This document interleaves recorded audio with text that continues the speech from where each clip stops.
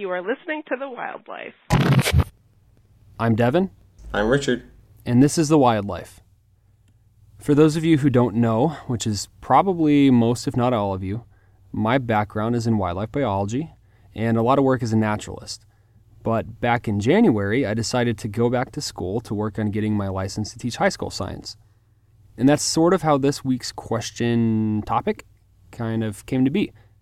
I was in a high school classroom for a field experience when a student asked, "Where does our oxygen even come from?" "Where does our air come from?" The teacher, trying to stay on topic, kind of gave a quick answer and the whole thing was done. But it's an interesting question. Now, you might think it sounds a little silly, but what if I told you that that answer, the one that we all grew up with, is wrong? Or at least not all the way right? It's definitely a way more interesting answer, and quite an ironic one as well. So that's what we're going to do today. We're exploring the truth about the air we breathe and the tiny organisms we owe our very existence to. Don't hold your breath, because we're about to get started.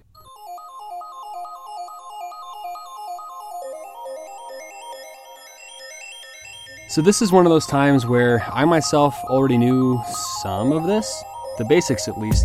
And Richard? I did not. I was under the same common misconception.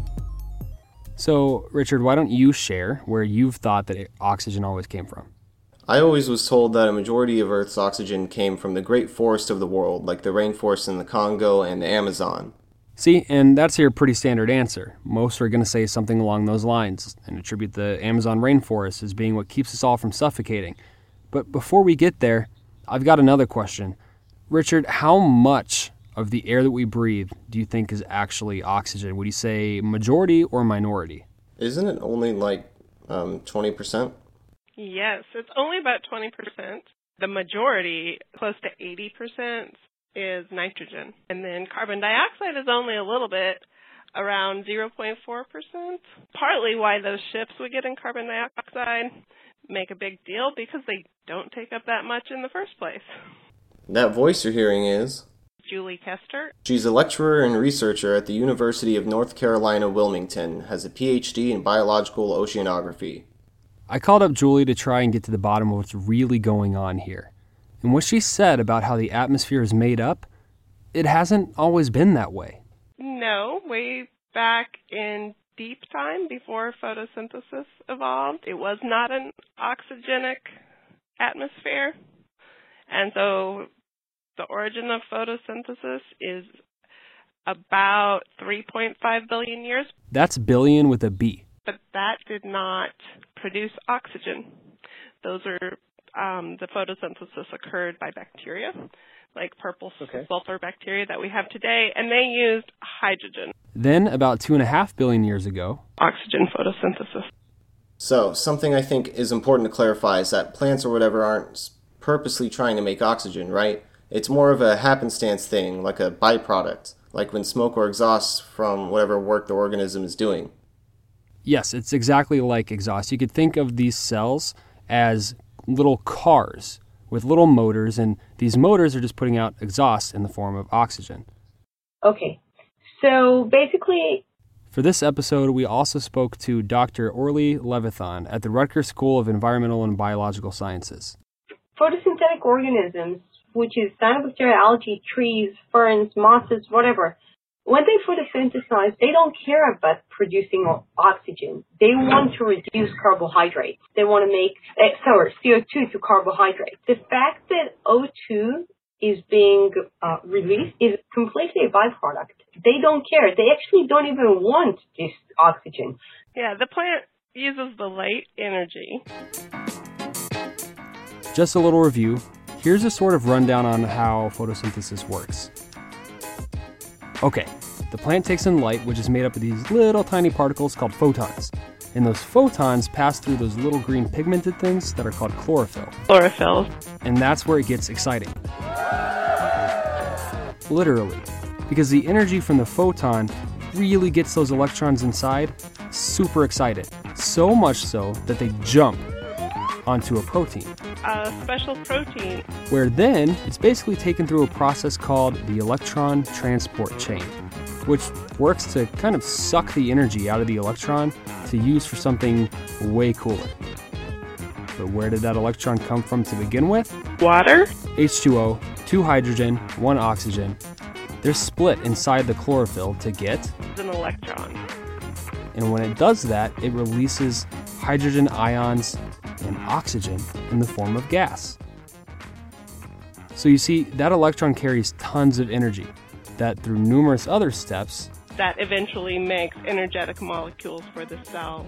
And those molecules, those energetic molecules, are used to help fix the carbon dioxide into glucose, into carbohydrates, sugar. for the cell.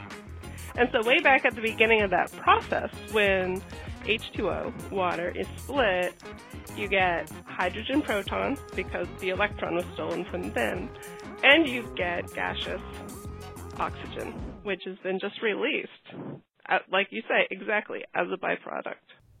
There's a lot more that goes on, but we really aren't concerned with that today, so we're just going to focus on the oxygen. Okay, that's all really cool and all, but we should get back to the source of the oxygen. Again, many people have heard the rainforest is what gives off most of it.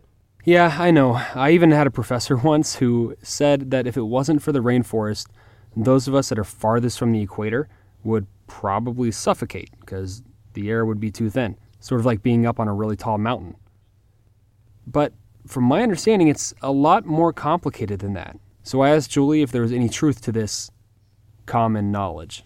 No, that is not exactly true. The rainforests account for a part of the oxygen we breathe through this process of photosynthesis. And it is my understanding that, like, the Amazon itself only accounts for about 20% of the global oxygen in the atmosphere. So that leaves the whole 80%. Is that just every other plant? Grasses, trees, you know?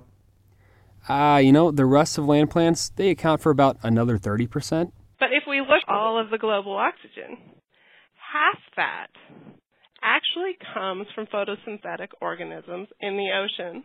Single-celled organisms called phytoplankton. Phytoplankton.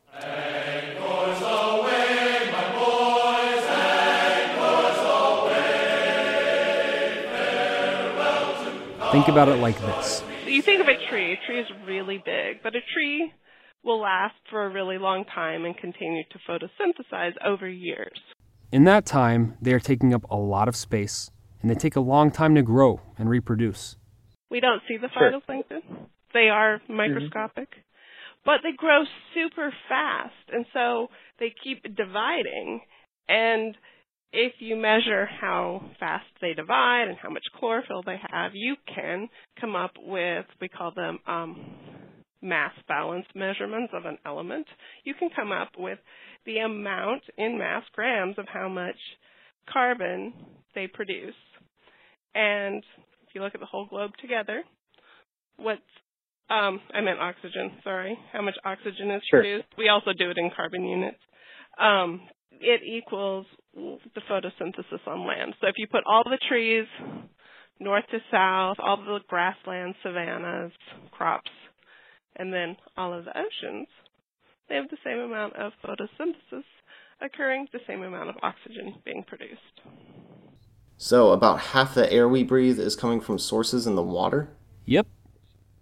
So that's like every other breath. Every other breath. And just like land plants, there's a seasonality to them too. So if you think about, we get blooms. So in the springtime, when it's spring, you get leaf out. You get all the green leaves coming out. That's when photosynthesis is going to take off for the year, and we're going to get a lot of it over summer. If it's deciduous trees, it drops at the end of the fall, and those trees aren't going to be photosynthesizing over the winter. And so you have similar seasonal patterns in the ocean with the phytoplankton. We have typically spring and fall blooms. She had me go on Google and look it up. Emiliania huxleyi. And you can see these blooms from space. They're big and cloudy, and they cover hundreds of square miles. And the reason we can see them is because those cells are particular in that they're coccolithophores, and they produce a calcium carbonate exoskeleton. Calcium carbonate? It's really white and chalky. In fact, that's exactly what Tums are made out of, right there on the bottle. Wait, the antacid? Yep. And these are microscopic organisms? Yep.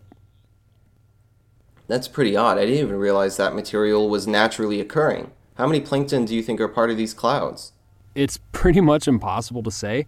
As far as their size goes, though, tiny. I asked Julie in a follow-up email that very question, and she said if we were to look at some cyanobacteria, there could be as much as 5 million in a teaspoon. These coccolithophores, though, the ones that we just mentioned, kind of chalky, they probably range around 25,000 per teaspoon. And then diatoms, those are larger and could be anywhere between 1,000 to 10,000 per teaspoon. So here's my question. How are they able to bloom in such big amounts that they are visible from space? Where do they get the nutrients to do that? I mean, they have to divide and have the resources available to photosynthesize, so where's it all coming from? A lot of it is coming from the land.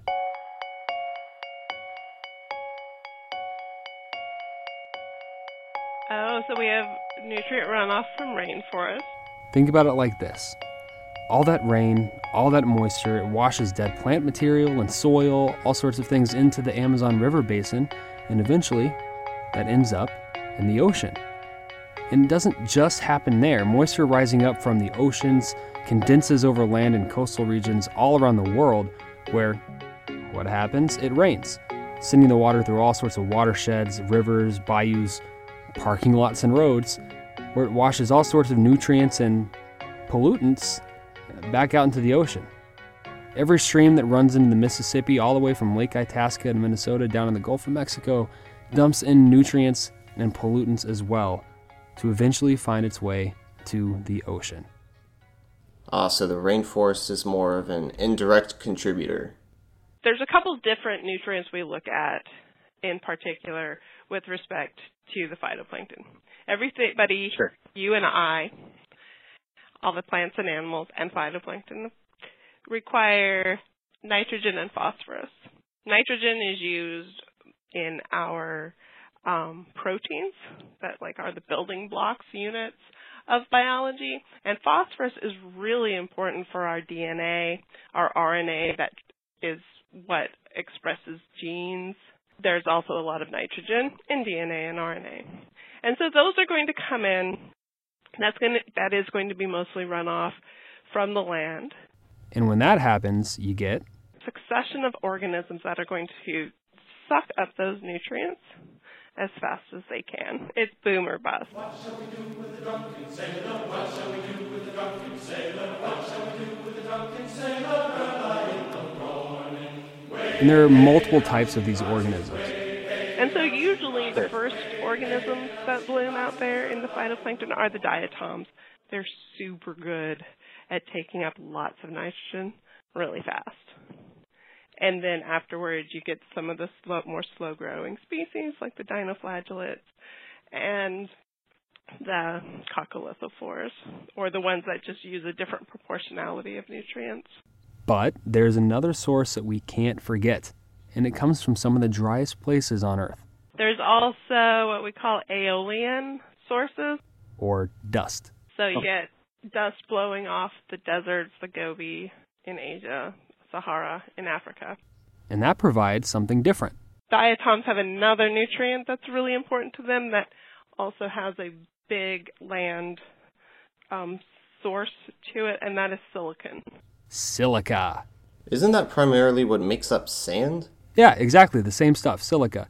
And they use that silica to form their little exoskeletons. Little glass shells. Wait, did she say glass? Yeah, here, quick, look up some pictures of diatom exoskeletons. Well, there you have it, folks. There are technically creatures on Earth made of glass. Like a kaleidoscopic glass menagerie. Yes, and so if you think about it, when we go to make glass for a window or a mirror, how do you make the glass? You heat it. Yeah, you heat it really hot. But these little tiny organisms, they can make that glass, that silica, at ambient temperature, and they can actually make it at -2 down in the Antarctic. Isn't that just awesome? Just to put into a little bit of perspective, I'll give you another little tiny aside. The White Cliffs of Dover, those chalk cliffs in England, were made from the exoskeletons of these little phytoplankton. Specifically, those coccolithophores mentioned earlier, remember the ones that are made from the chalky calcium carbonate tum stuff? Those cliffs, the pale walls holding back the ocean, well, they're largely made up of that same calcium carbonate. Like some, pop it under a microscope and you can still see, we call them liths, you can still see intact liths from the ancient fossilized organisms. So, in a sense, these organisms from long ago, when portions are dissolved into the water, they help to build the new bodies for new generations. And it isn't just there, many deserts used to be oceans. Oftentimes it's made from the bodies of these ancient diatoms, blowing into the seas to start anew. I suppose we should mention that these blooms aren't always a good thing.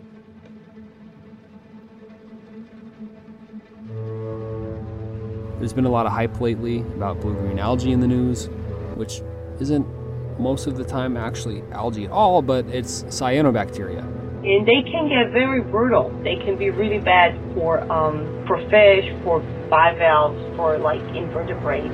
Not a great thing. These blooms can turn lakes into what looks like a nasty, thick pea soup. And when this happens, they can release tons and tons of toxins that can kill vast amounts of fish, filter feeding animals, other aquatic life, can be harmful to pets, wildlife, and humans alike. It's actually listed as one of the main causes of concern for human water quality. Increased water temperatures play a partial role, but the biggest contributor is primarily agricultural runoff. Too much nitrogen-rich fertilizer and manure being really loosely and liberally applied can be washed into lakes and rivers. These same types of nutrient dumps find their way into our oceans in mass quantities, continuously accumulating as more and more washes out, creating what we call dead zones. Not like the TV show, this one's a lot more sinister. The largest is the size of Florida, and it's over in the Arabian Sea, while the second largest, it's the size of New Jersey, and it lies in the Gulf of Mexico.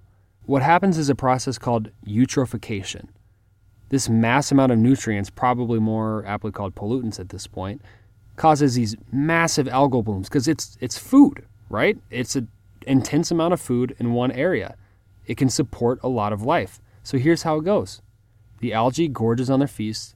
They reproduce until they cover the surface of the water, but what happens to the rest of the plants? The plants underneath, it blocks light from reaching them. So they can't photosynthesize. They can't create that oxygen. They can't do what they need to do. This blocks light from reaching the plants below, and combined with the nutrients being all used up, everything dies. Then the decaying algae, the plant matter, they're feasted upon a second boom of bacteria, which they use all of the oxygen up until they themselves die. It pretty much just causes a chain reaction of death and suffocation until the whole area can't support life anymore. This is all reminiscent of how the dinosaurs died off with a meteor strike strong enough to fill the atmosphere with ash, and it, backfired, killed most of the plant life, tore down the whole food chain. I'm actually really glad that you brought up that extinction, because in recent years we've actually learned a lot more than we even knew 5-10 years ago. And it turns out that it was a lot more complicated, and it happened a lot more quickly than even that. I'm thinking season 2, we do a whole episode on it.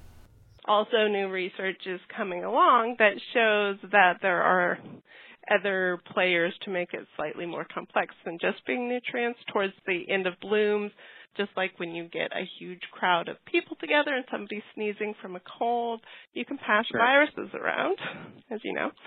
It turns out phytoplankton have viruses too. And so viruses, we're learning more about how they interact to help control blooms. And that part is just in recent years coming online. So something I'm not clear on, phytoplankton, are they like plants or photosynthetic bacteria? The photosynthetic organisms that you find in aquatic habitats are very often not plants. They are something else. So a typical plant, if we go all the way back to the origin of oxygenic photosynthesis, that started with cyanobacteria. So they're very old organisms if we think about the evolution of life. And at some point, some organism came along and ate cyanobacterium. And it didn't degrade. Didn't digest. The cyanobacterium. It continued photosynthesizing. And wow, that organism is like, hey, free food. If I hold on to this thing long enough, it will make me sugar. It'll make me glucose. It'll make me food. That is a process called endosymbiosis.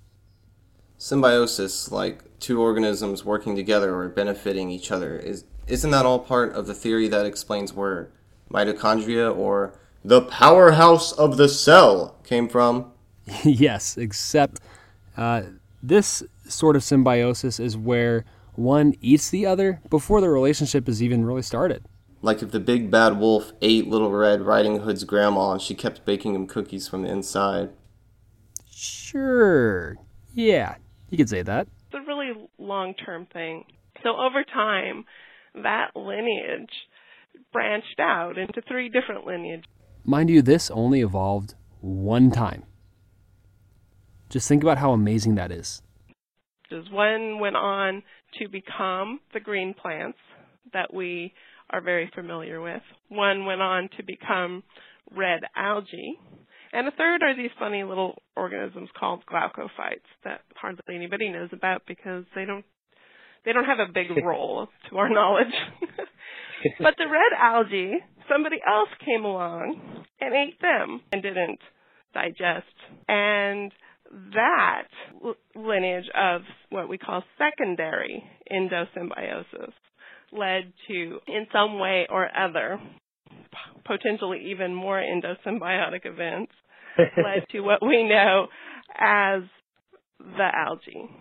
2 organisms from different domains of life hanging out, getting along, and making something new. If they worked it out, there's hope for us all. Or is there? What do you mean? Well, you mentioned those earlier. What were they?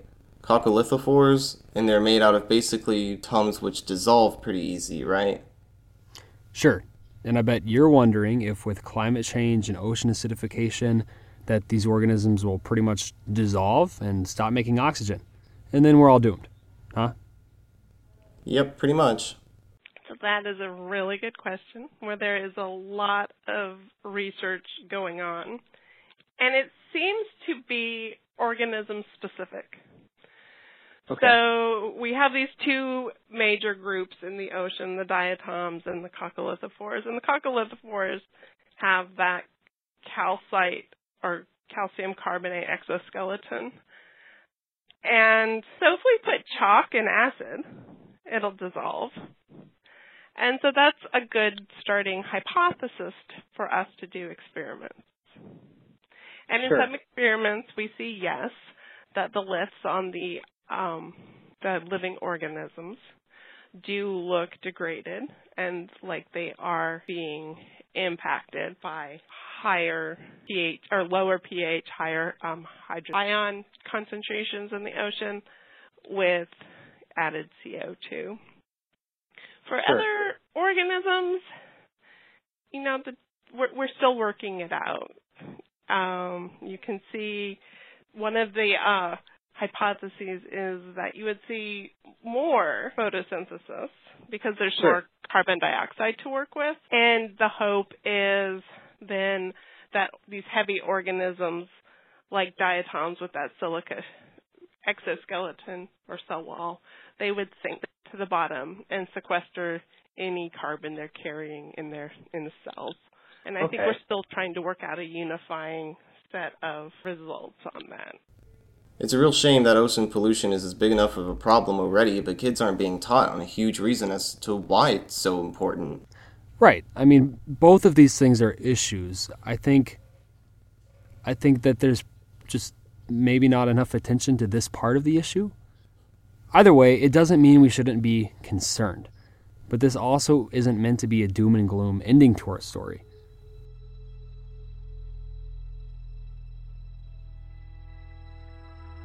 One thing it should be, though, is taken seriously. Something that we should all be aware of as we shape our lives. Often in school, students will ask, why am I learning this? Why is this relevant? I'm not going into science, so when will I ever use this? Blah, blah, blah. We asked our guest to try and answer that one. Okay. I will admit I'm a geek. I love this stuff. But I think it's important for understanding how humans impact the Earth, to understand how other organisms live on Earth.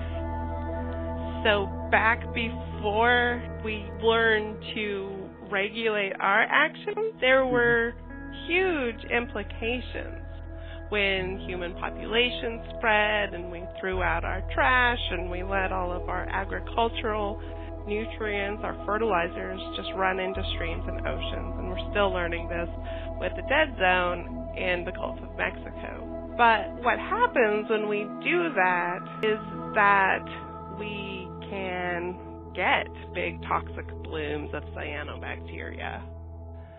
And that is then detrimental to us. And we can get dead zones, and that again is detrimental to us in other ways, not necessarily always from the toxins, but from our loss of financial security if we were fishermen or used that area in another way. So I think on many levels, to me, it's a way to appreciate what we have and how our actions towards our surroundings, towards the earth around us, really impact that. Both it can be positive, but also in the negative, and we can learn from that and be like, it's important to know how the organisms actually live, what they need, what kills them, or what makes them grow excessively to our detriment, so that we can continue what we have.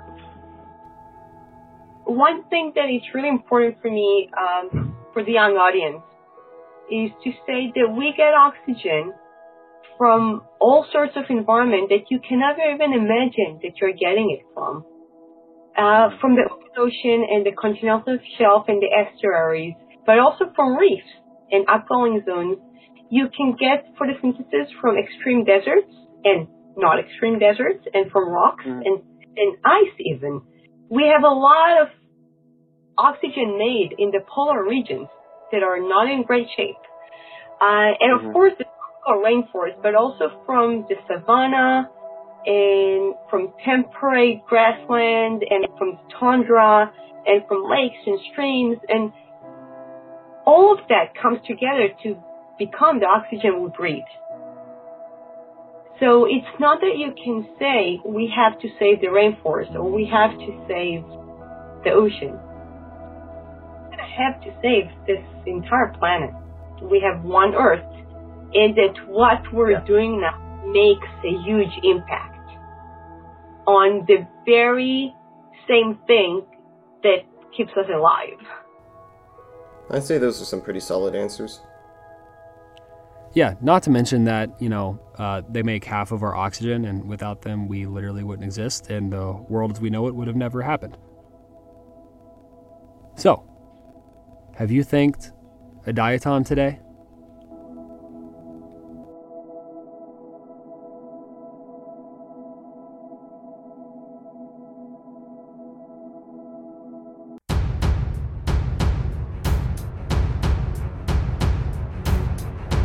And now,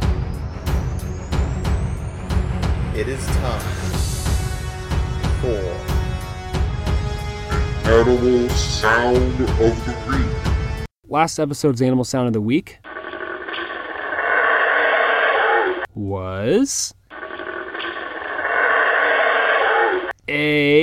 me. Oh, hi there, Howler Monkey. We weren't really expecting you. Yeah, I know. I heard your episode last week, and honestly, I was a little offended, and then you go talking about my home, the great rainforest of South America, all like, oh, the rainforest doesn't make all our oxygen, oh. Well, hold on. I mean, the rainforest is still vital. Don't get me wrong. It's vital to our existence. I get that. We didn't mean anything by... No. Look, I appreciate what you're doing and all, but I can speak for myself loudly. Did you know that I can howl so loud that I can be heard from up to 3 miles away? I did not. Did you know that many of us are known for our surly disposition? I was starting to get that. Did you know that we're revered and seen as divine by the Maya? No, I did not. Well then. We're sorry, what's your name? Howie. All right, Howie, how can we make it up to you? I want to pick the new animal sound of the week. That's it? Okay, yeah, sure. All right, cool. Here it goes.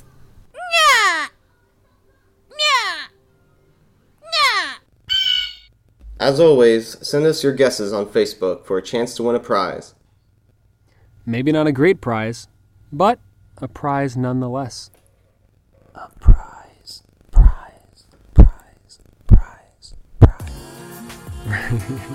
Remember, if you have questions for us that you want, they need answered, you can submit your questions by sending us a Facebook message at the Wildlife Blog.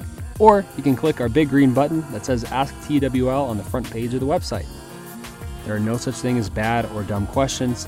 The whole of human knowledge came to be only after millions and millions of wrong guesses, near misses, and failures. So never, ever be afraid to ask or try to guess based on what you've observed and already know for that matter, because that's how we learn. It's the scientific process. Instructions on how to submit your questions can be found at thewildlife.blog/podcast. The Wildlife is listener, reader, and viewer supported and can be found on SoundCloud and iTunes. If you believe in what we're doing, you can show your support by becoming a patron at patreon.com/thewildlife. That's patreon.com/thewildlife. When you become a patron, you'll gain exclusive access to content and have the opportunity to appear in our show to ask your questions or help read the credits. For sources and a more in-depth look at what we've talked about today, check out thewildlife.blog. As always, if we've made a mistake or got something wrong, please let us know with a quick message and we'll do our best to correct our error. Thank you for listening, and be sure to subscribe to our podcast in the iTunes Store and share it with your friends. A special thanks to our guest, Dr. Julie Koester and Dr. Orly Levithan, and also to our supporters Chris Trankel and Alicia, to who we still do not know the last name of.